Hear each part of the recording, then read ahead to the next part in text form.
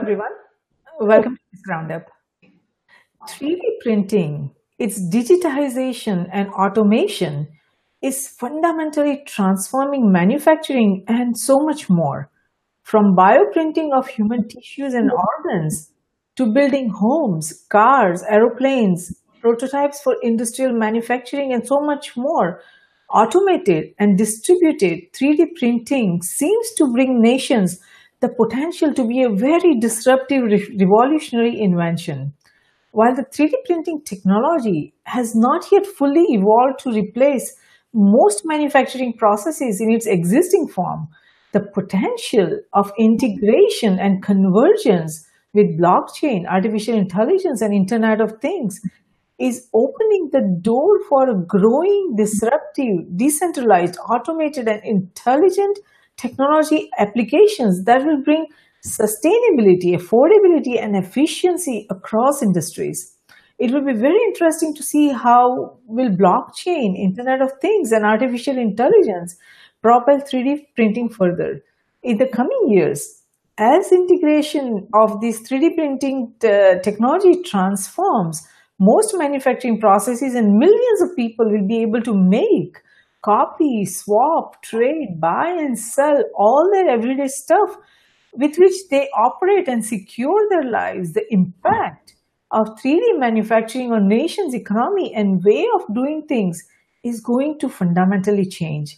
While there are still so many more hurdles in the 3D printing process that need to be overcome for widespread adoption across industries, 3D printing seems to be here to stay.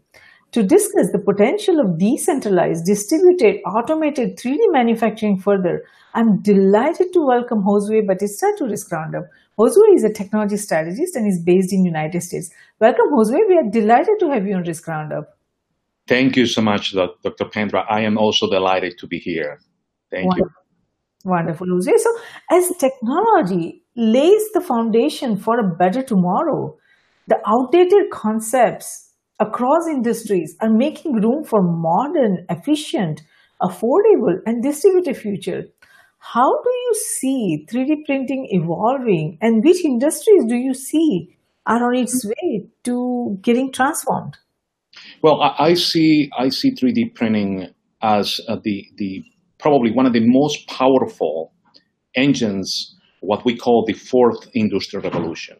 This fourth industrial revolution is about knowledge, leveraging knowledge, and what I call the democratization of expertise. So having the 3D printing options as they are evolving to democratize the manufacturing, as you mentioned, from bio design of human cells to building specialized parts anywhere in the world. That is the vision that I see as a futurist, as a technologist, how this is going to evolve. I can just imagine places in the world where perhaps there is no manufacturing capabilities today. Well, in the future, there may be equipment that is connected through mesh networking. There is no need to even establish infrastructure for that. I can see how the protection of the intellectual property on equipment can be protected via blockchain.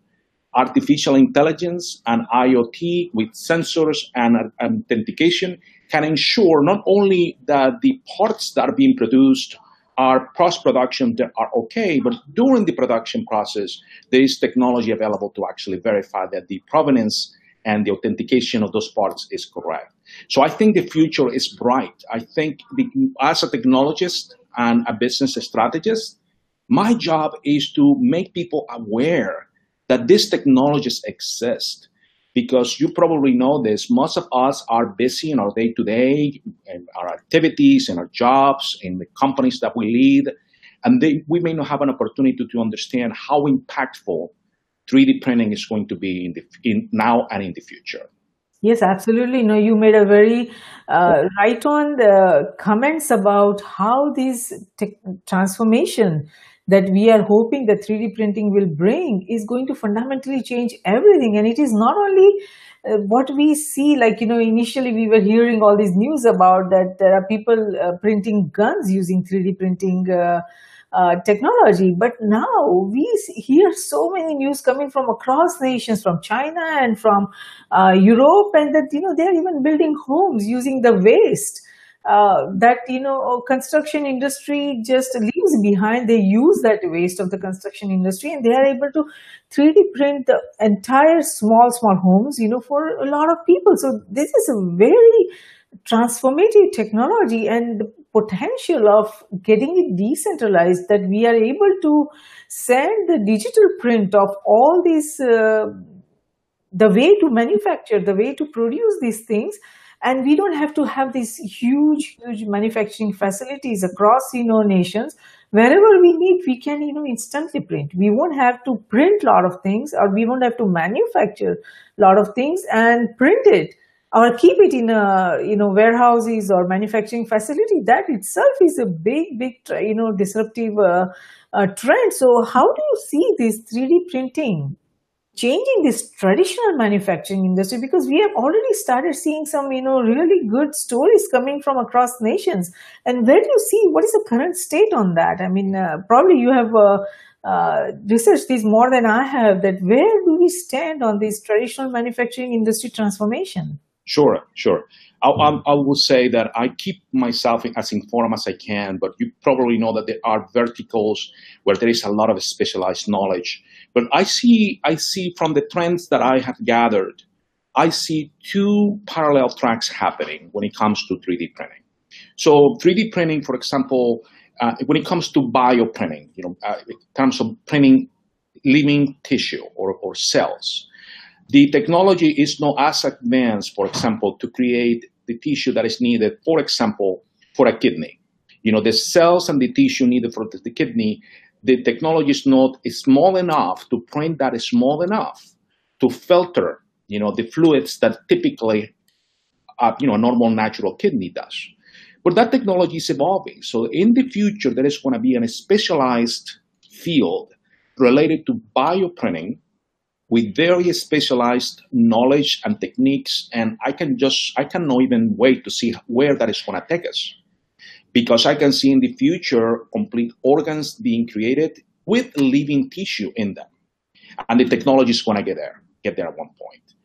The other aspect that I see is the creation of specialized parts in the meaning that they have very specific materials that need to be built, specific very critical specifications.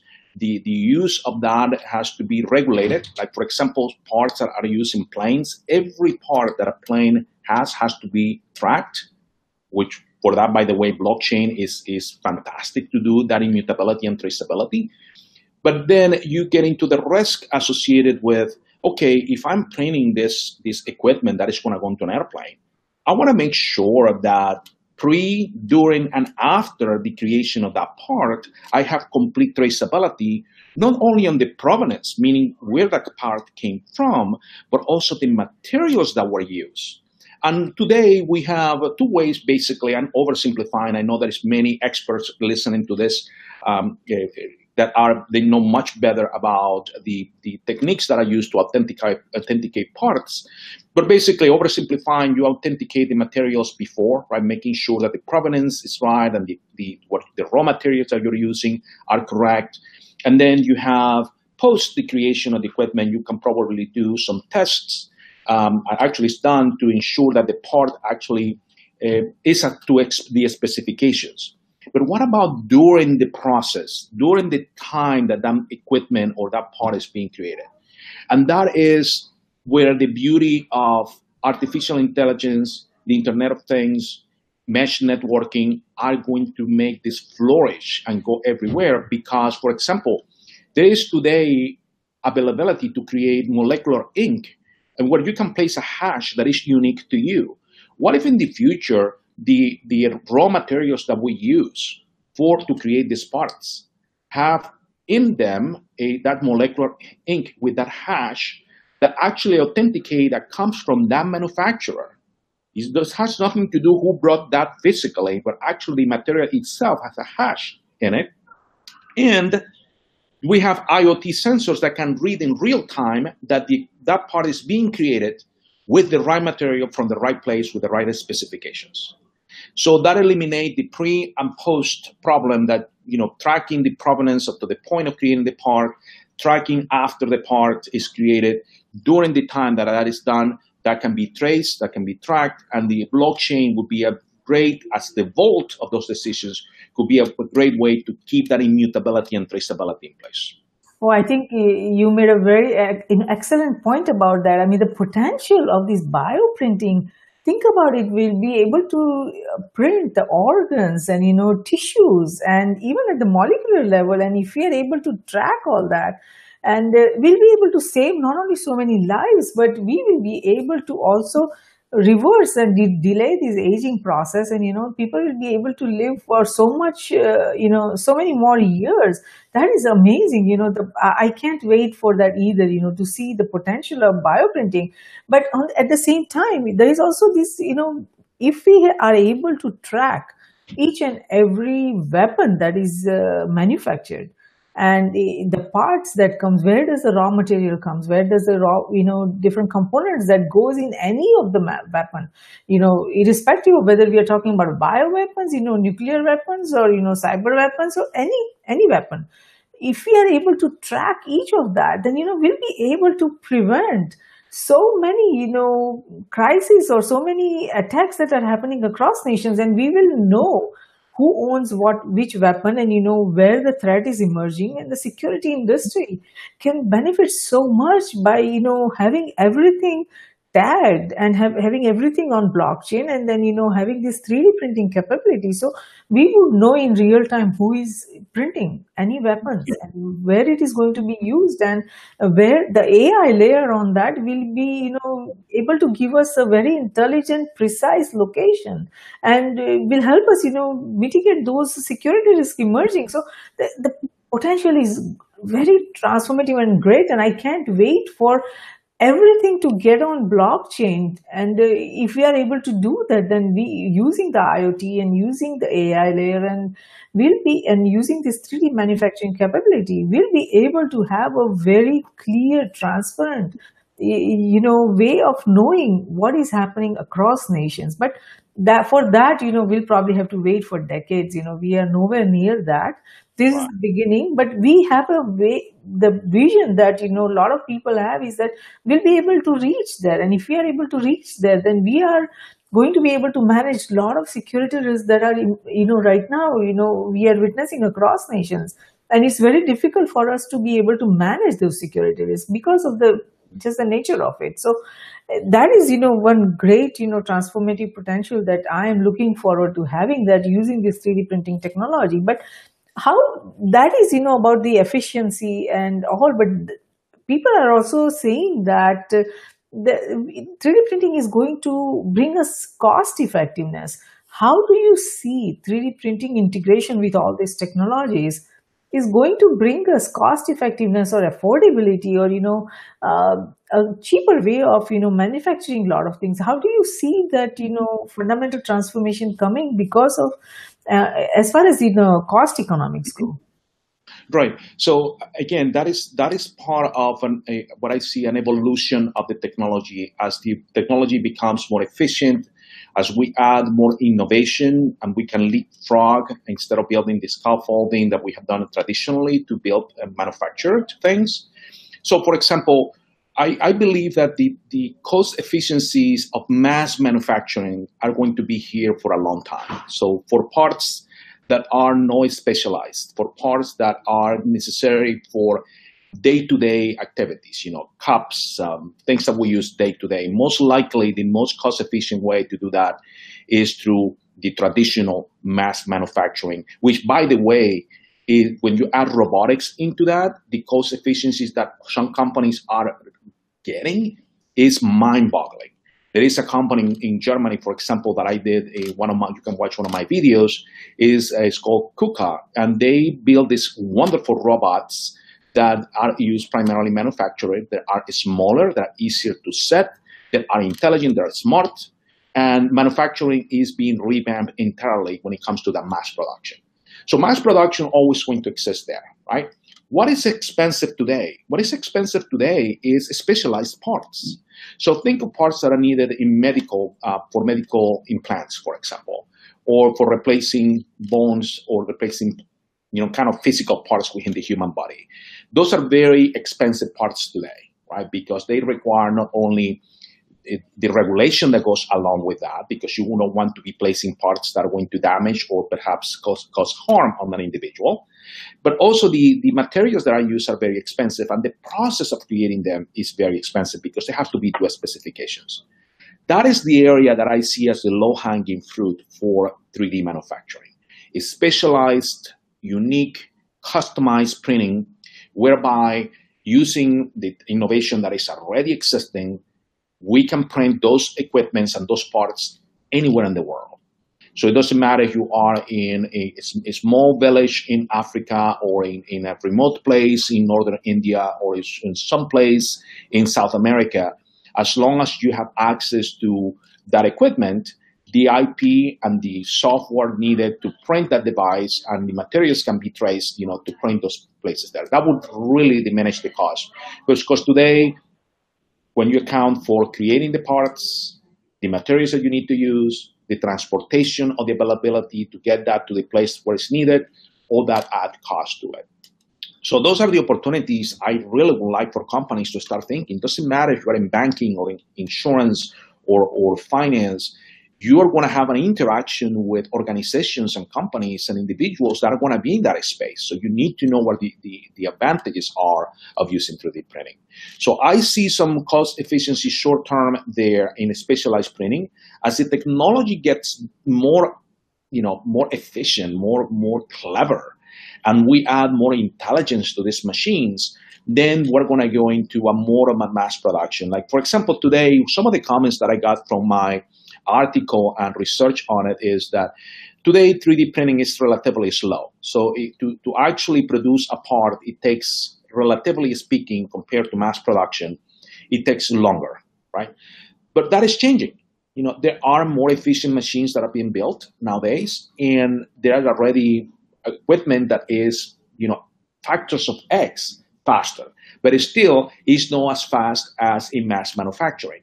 So the opportunity is, as I said before, in a specialized, customized, unique printing that is needed for those specific, medical, industrial, aerospace, parts that are very unique, very specialized, that are needed at a specific geographical location, whereby the people there can have access to that.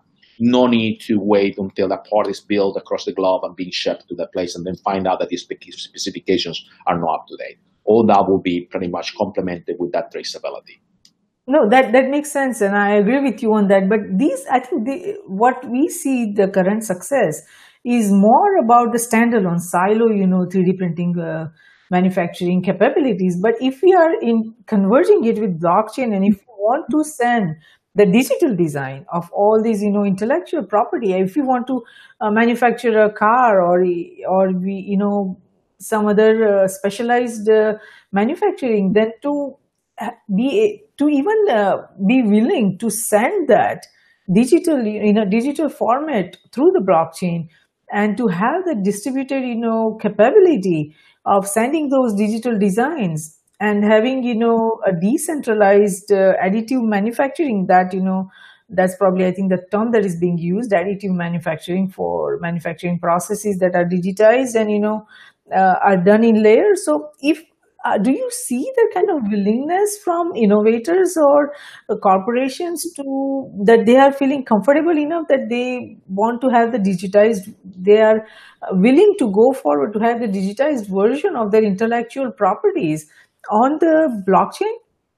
Well, I see that as well as a progression. It's going to be progressively elaborated in terms of adoption. And that is part of what you as a leader and someone like me, I believe that is part of my job, to communicate the what and why about protecting intellectual property.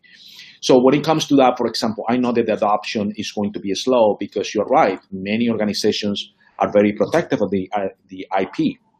However, something like blockchain could be that decision vault. It could be a place where not only you're trusting the technology and the encryption in order to protect not only the models, for example, that you're using for a specific part, but also the decisioning process associated with the creation of that. That is what I call the decision vault. So as companies get clever at using blockchain, again, blockchain at this point is not going to, it's too early at this point. It's pretty much a big hammer looking for a nail. So we are all trying to understand the potential. It's a very simplistic technology, right? It's basically two things you can do with blockchain: write and read. You cannot delete, you cannot erase. So, and it's distributed. You don't have to trust the participants of it. So from that premise, adding that to the immutability and the traceability of blockchain, that is an ideal place to actually protect your intellectual property. There are organizations right now using blockchain, for example, to protect intellectual property on musicians, music, art, things that are more in the intellectual aspect because they are not necessarily physical. Blockchain is perfect for that for two reasons. One, you can authenticate that you are the creator of that. That is immutable. Once that is there in that block, you have proof forever, as long as that block is distributed, that you are the creator of that, the owner of that IP. And secondly, you have the capability to grant access to that IP totally or partially to whoever is the known party that you have authorized to access that IP. And that could be distributed. You don't have to, if you are a musician, for example, and you create a song, you have now more options to monetize your song and actually make sure that you are the person that are consuming that, you know who they are. So that brings a complete different paradigm as to how do we see intellectual property for the future. I see a complete range of options. So you have options in which you want to be very close in terms of protecting your intellectual property. Blockchain is going to allow you to create that environment in which you allow only certain unique permissioned parties to access totally or partially that information. So for example, our medical information, right? So today there are companies that advertise on TV and other places to do a DNA testing for you to find your ancestry, right? What very few people know is that if you do a little bit of research, it doesn't take that much, find out that when you are actually sending that sample, if you are not aware of that, you're actually giving those companies permission to use that DNA by other means. And they actually make more money when they get your DNA than the money that they got from you by paying for that service. But in the future, we are going to have more control of our intellectual property, which is us, right? Our bio property. And we will have not only the option to know who is using it, but also grant permission totally or partially to what that is. So that is evolving. I think it's going to be a rapid, we're seeing a slow increase in the awareness. People who make decisions in organizations need to be more educated. They need to be more inquisitive. And it's our job to actually make that easier for them, to explain what are the functionalities, what are the limitations, what are the constraints. It's not going to happen overnight. There is a lot of hype into this as well, because people get excited about blockchain. There is a lot of confusion, blockchain and cryptocurrencies as well. Some people are very close to even have a discussion about blockchain because they equate that with Bitcoin and some of the speculation that exists today in that space. So it is part of my job to demystify blockchain, show the strengths they have, some of the limitations that exist today. And in terms of intellectual property, I think that is a tool that is very extremely promising to, again, protect, store, and authorize access to intellectual property of every capacity, from music to the design of that specialized part that you need for that spaceship. Sure. No, I hear you. The potential is there. In theory, there is so much that we can achieve, and it has much better security aspects also as far as blockchain goes, because of the encryption and all that. But at the same time, when we are thinking of transferring the digital files of some really important initiatives, or then the question that comes here is that which blockchains are we going to use, or are we planning to use? On which blockchain is going to be transferred all this digital data? Does that blockchain, if it's Ethereum or others, does that blockchain has enough capacity to hold that much data? Does that blockchain have enough capability to scale? So there are a lot of concerns emerging on the existing blockchains, because if we are trying to redefine, redesign all these initiatives on using blockchain, and it will require great computing power, it will require a lot of energy, it is going to require capability and for scalability, and there are a lot of questions emerging about whether the current existing blockchains has all that, and whether we can scale or develop global solutions or have this kind of digital data transferred on those blockchains. So I am not convinced that the existing blockchains that we have are capable of transferring these, or have these digital supply chain or digital additive manufacturing processes on blockchain, and we'll be able to scale it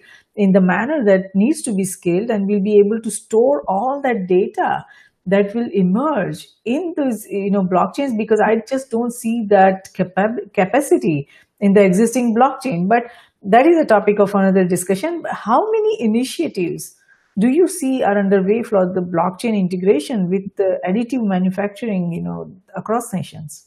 Right. So if you allow me, I want to just touch. You brought a very important point in your last statement. Actually, a couple of important points, and I'd like just to add a couple of details on that, because I think they're extremely relevant, and they could be, if we understand them well, that is going to allow us to actually leverage more what the blockchain, IoT, artificial intelligence, triage, or trio is going to help additive manufacturing. So first of all, I am not advocating, have never advocated, and there is a lot of people in the industry, we are not advocating storing data in the blockchain. The blockchain is not necessarily a data storage. In fact, it's very inefficient. It's very inefficient to store huge amounts of data in blockchain. Blockchain is better suited to store decisions that are made in a flow of artificial intelligence. Remember, there are going to be more and more millions of devices over the next few years that are going to be intelligent, that are going to be making very smart decisions for us. We want to capture those decision points.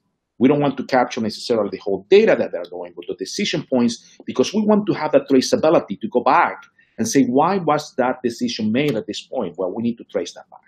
So first of all, blockchain should not be used to store data as a traditional database is. So it's a different structure.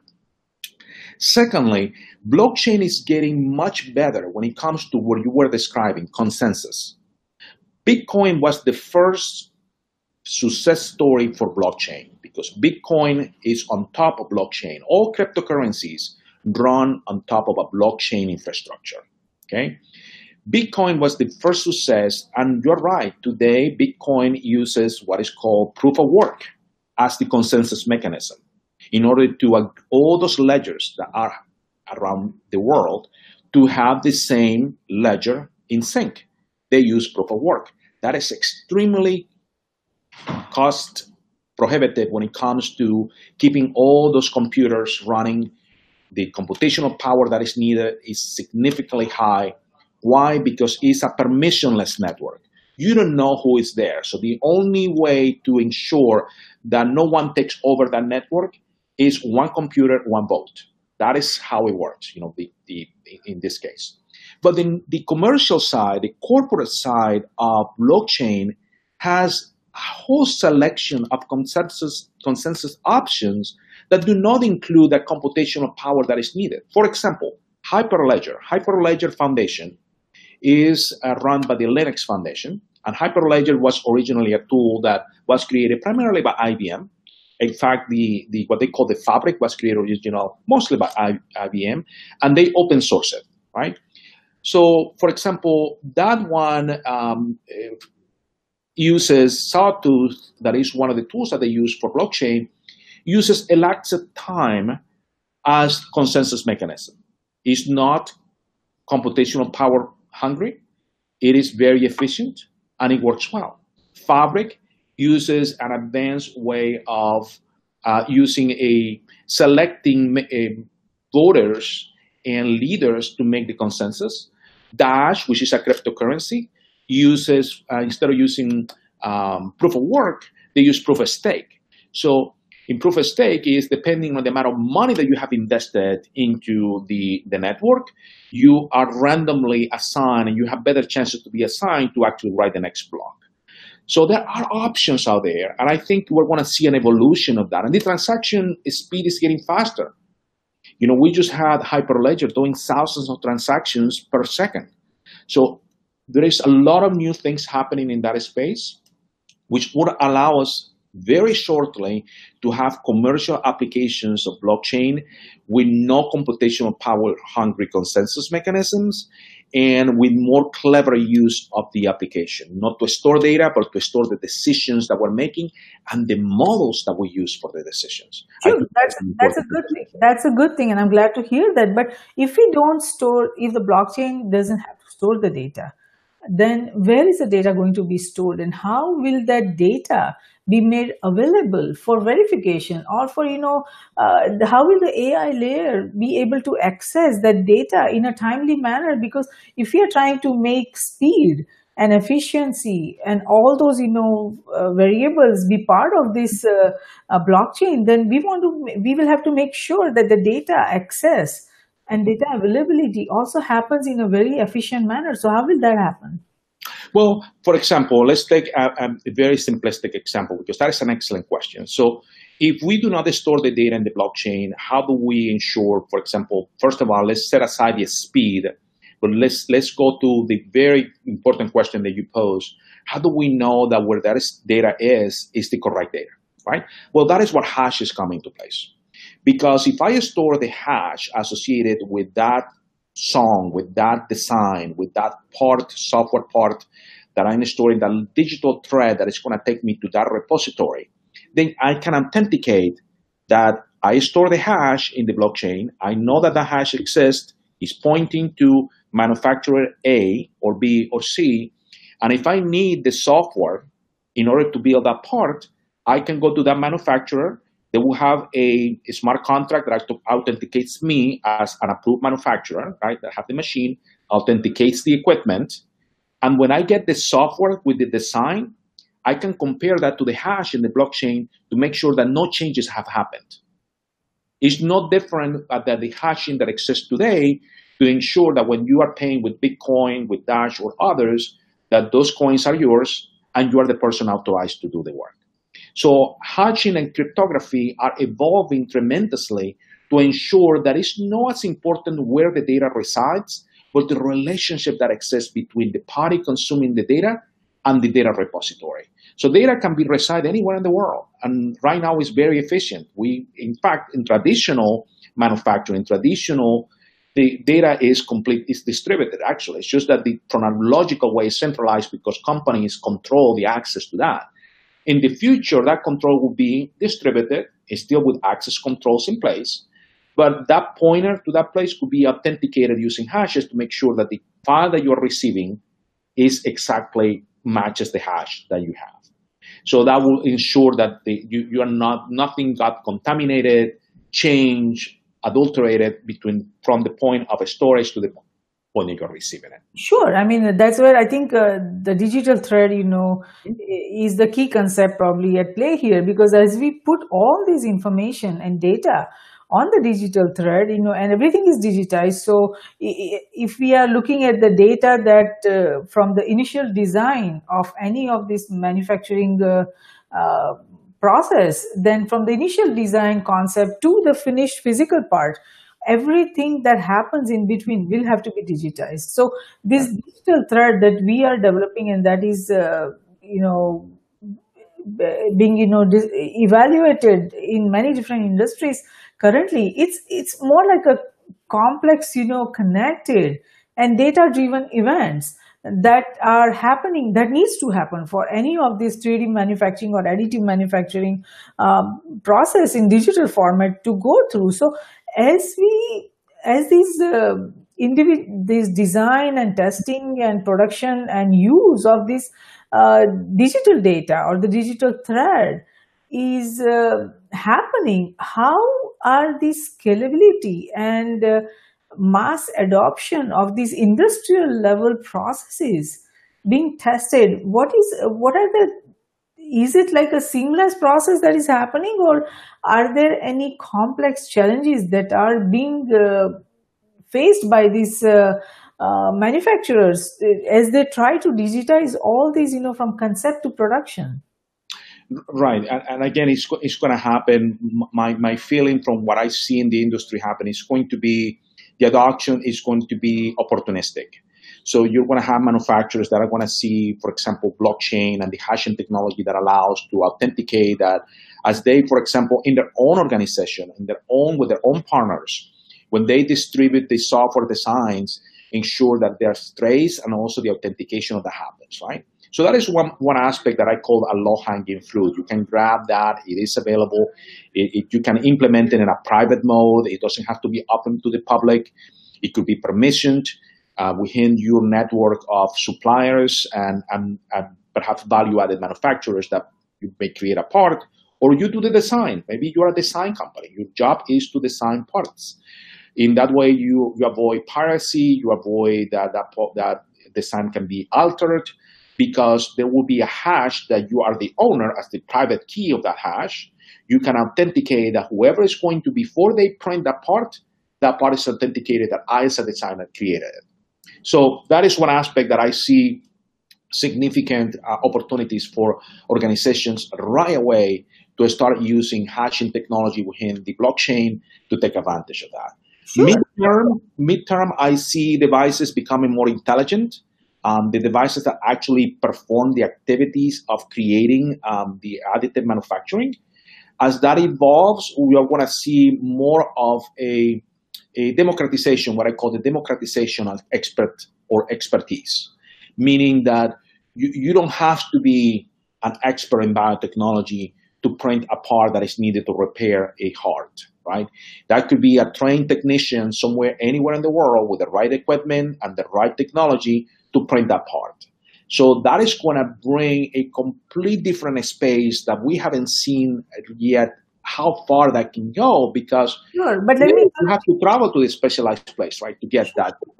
Sure, but let me interrupt here. If somebody, who is not in the, let's say, biotechnology sector and prints something from that, for their personal, we don't know what use they are going to do, what they are going to use it for, the part that they are printing. So how do we ensure that anything that is being printed, like, or the raw materials or equipment or processes or even finished part, that, what purpose that is being printed? So how would we ensure not only the quality assurance, but also the use, where it is going to be used? Because now anything can be used from across industry to make something. Synthetic biology and CRISPR gene technology, there are many, technologies that are emerging that will be used for producing or creating things that we will have no control over, and we won't know. The democratization of knowledge, information, that is happening across, nation, because of the internet, and everything is on the internet. So it creates a lot of complex challenges also. So this digital thread, we will need to ensure that everything on that, irrespective of raw material or design or processes or finished part, that it will have to meet the quality assurance of many different nations, or individual nations, or that we need to know who is using it for what purpose. How would we ensure all that? Well, I don't think there is an easy answer to that. I think fundamentally, security and risk management is about building layers, right? You don't have one barrier against risk, or risk management is about building different layers.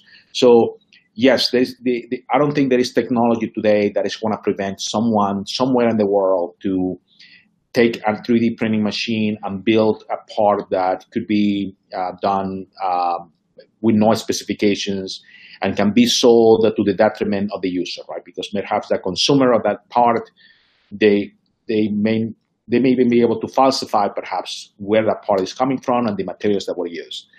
But again, that is where I see the opportunity for the digital thread to come to the rescue. Because as we are better, more knowledgeable and better aware of how this digital thread works, if I am a consumer, if I am a manufacturer and I need parts, and I am aware that there is a blockchain associated with those parts, I want to understand it. I want to make sure that I am aware that how does that traceability works, how the provenance works, how can I access the blockchain to ensure that the part, not only is coming from the place that is supposed to come, but as you said, the materials that they were used to build the part were the correct materials. And that is where technologies like, for example, the molecular ink that is being developed. There is several companies building molecular ink that it only allows you to print a unique hash, physically to print something, but the ink itself has a unique signature that actually can be associated with your own private hash. So that is going to create a significant opportunity for us to trace and track through blockchain parts and that they come from the right place. Because you may be able to falsify or counterfeit a barcode, a lot number, but what about the ink that you are using to print that on that box? What about the biomaterials? I think the future I would ever see, even the packaging that is used, even the actual material that is used, the raw material, has a unique digital signature that can be stored as well. We may not have the equipment today to read that real time, but that is changing. There are companies already working on that. So I see the future being a place whereby you'll be able to take a part, put it through a sensor, and actually authenticate that with the blockchain, that what you're reading from that in terms of the unique composition of that part is traced back to all the different sources of the materials and the people or machines that created it.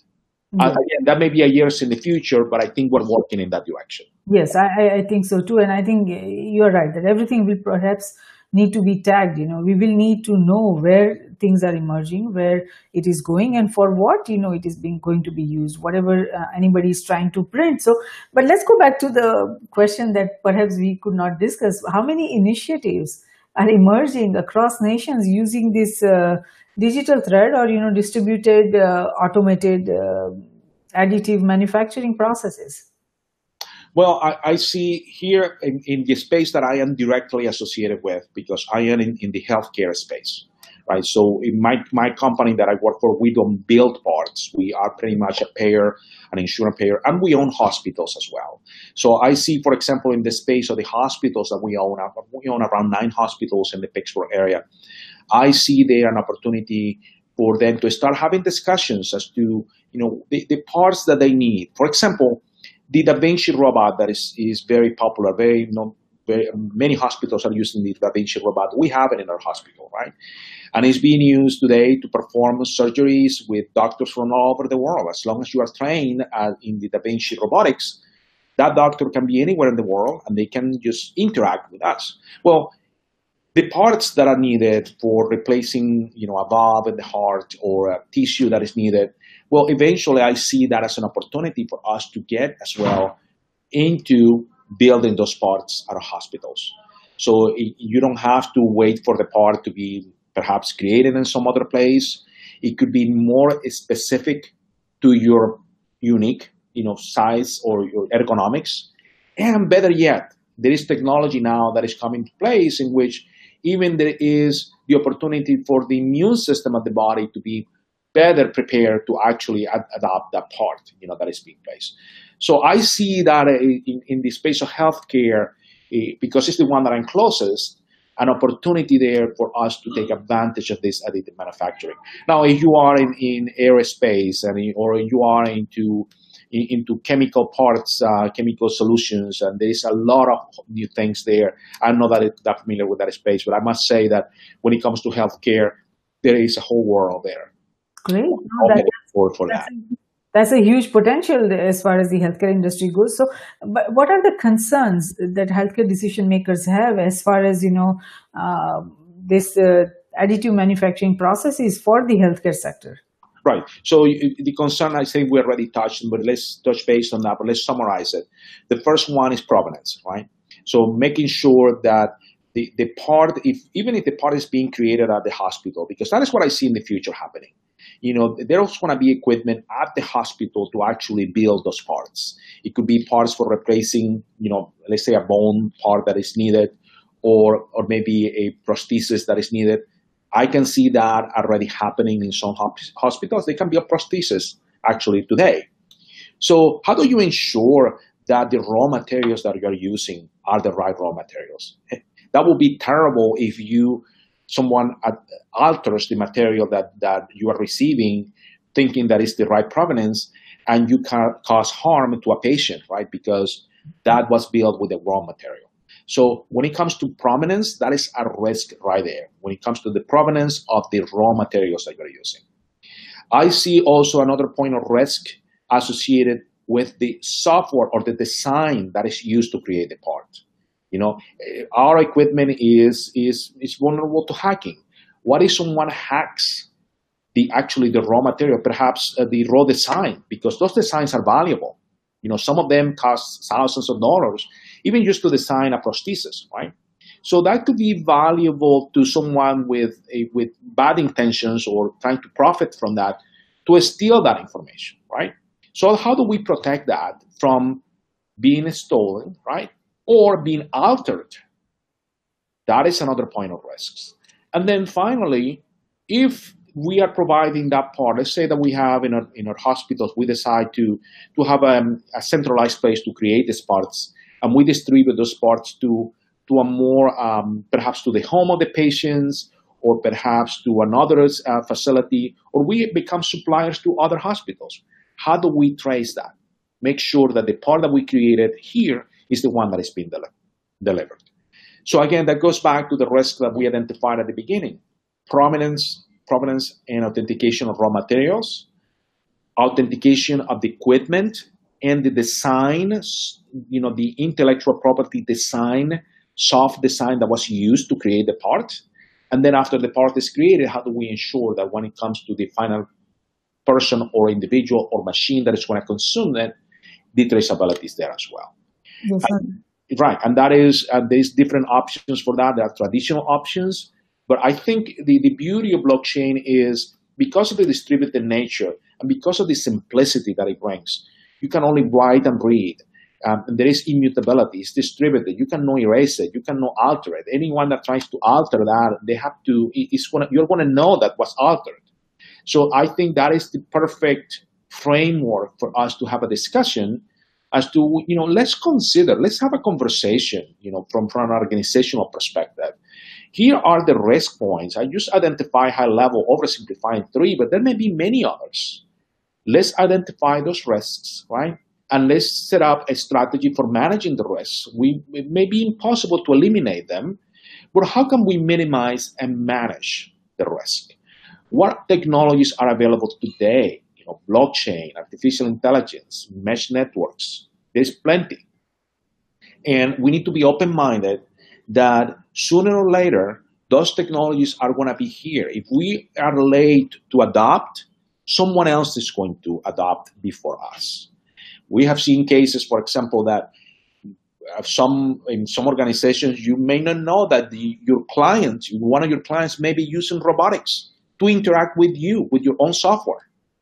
It's not a human actually interacting with the software that you created. It's a robot. It's a robotic application that they may be using. So you may not be adopting the technology, but maybe one of your suppliers, vendors, partners is already using that. So I think that is important to bring the awareness in my organization and also to others that emerging technologies are here to stay. You cannot hide the sun with one finger, right? So it is a matter of being clever, being very open-minded, and actually allow for education to happen, for that awareness, what I call the what and why. You don't need to be an expert in the how, because we don't expect executives to be experts in additive manufacturing and blockchain. But I think there is an expectation that you should understand what is it and why it's important. That is what I am advocating all the time.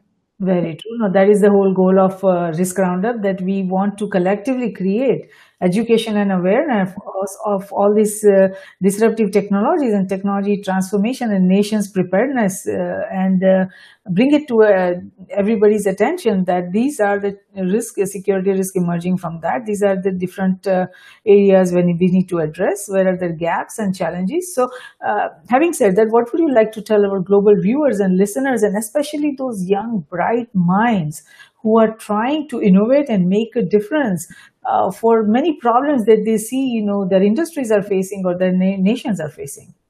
Well, first of all, keep at it. We need more of that. We need more people thinking about the future.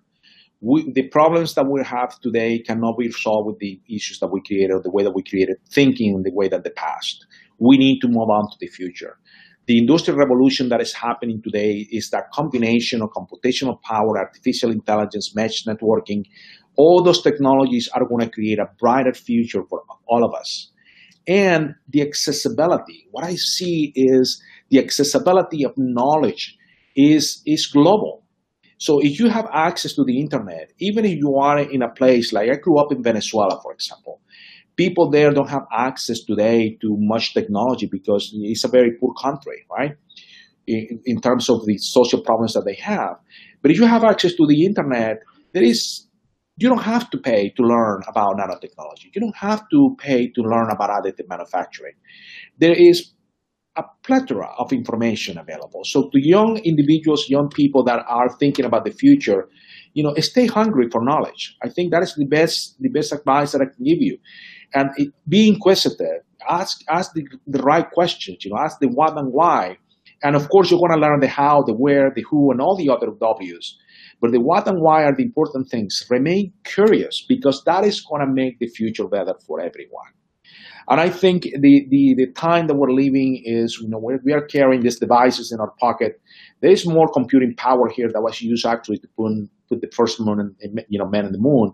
And, I know that some people use it for gaming, and I know there is a push, for that, but I wanted to use it to create new things, right? To create a better world for all of us. And I think that is important. Yes, that is an excellent advice. So thank you so much, Josue, for participating in Risk Roundup today. We appreciate your thoughtful insight on the much needed thought leadership on blockchain integration with 3D printing. And our global viewers and listeners will benefit tremendously from the information you provided on the need for blockchain and AI integration for the future of 3D manufacturing or distributed additive manufacturing. So even if a single individual or entity can join in the efforts for the future of distributed additive manufacturing based on the understanding they receive from the discussion we had today, this Risk Roundup dialogue has been of service, and we thank you for that.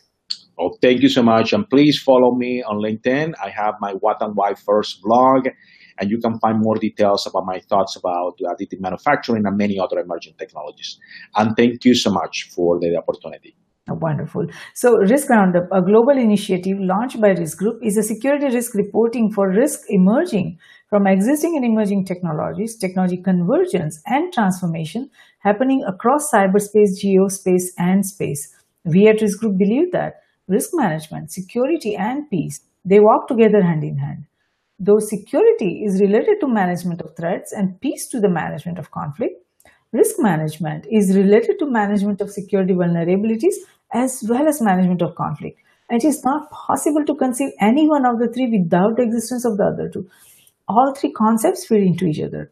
We believe that the security we build for ourselves is precarious and uncertain until it is secure for everyone across nations. Tradition becomes our security. So if we build a culture of managing risk effectively, it will lead us to security, and security will lead us to peace. Let's manage the existing and emerging risks together. For more information on the Risk Roundups, to watch the Risk Roundup webcast or hear the Risk Roundup podcast, please go to riskgroupllc.com and do not forget to subscribe and share. Until next time, I'm Jayshree, host of Risk Roundup, signing off. See you next time. Thank you.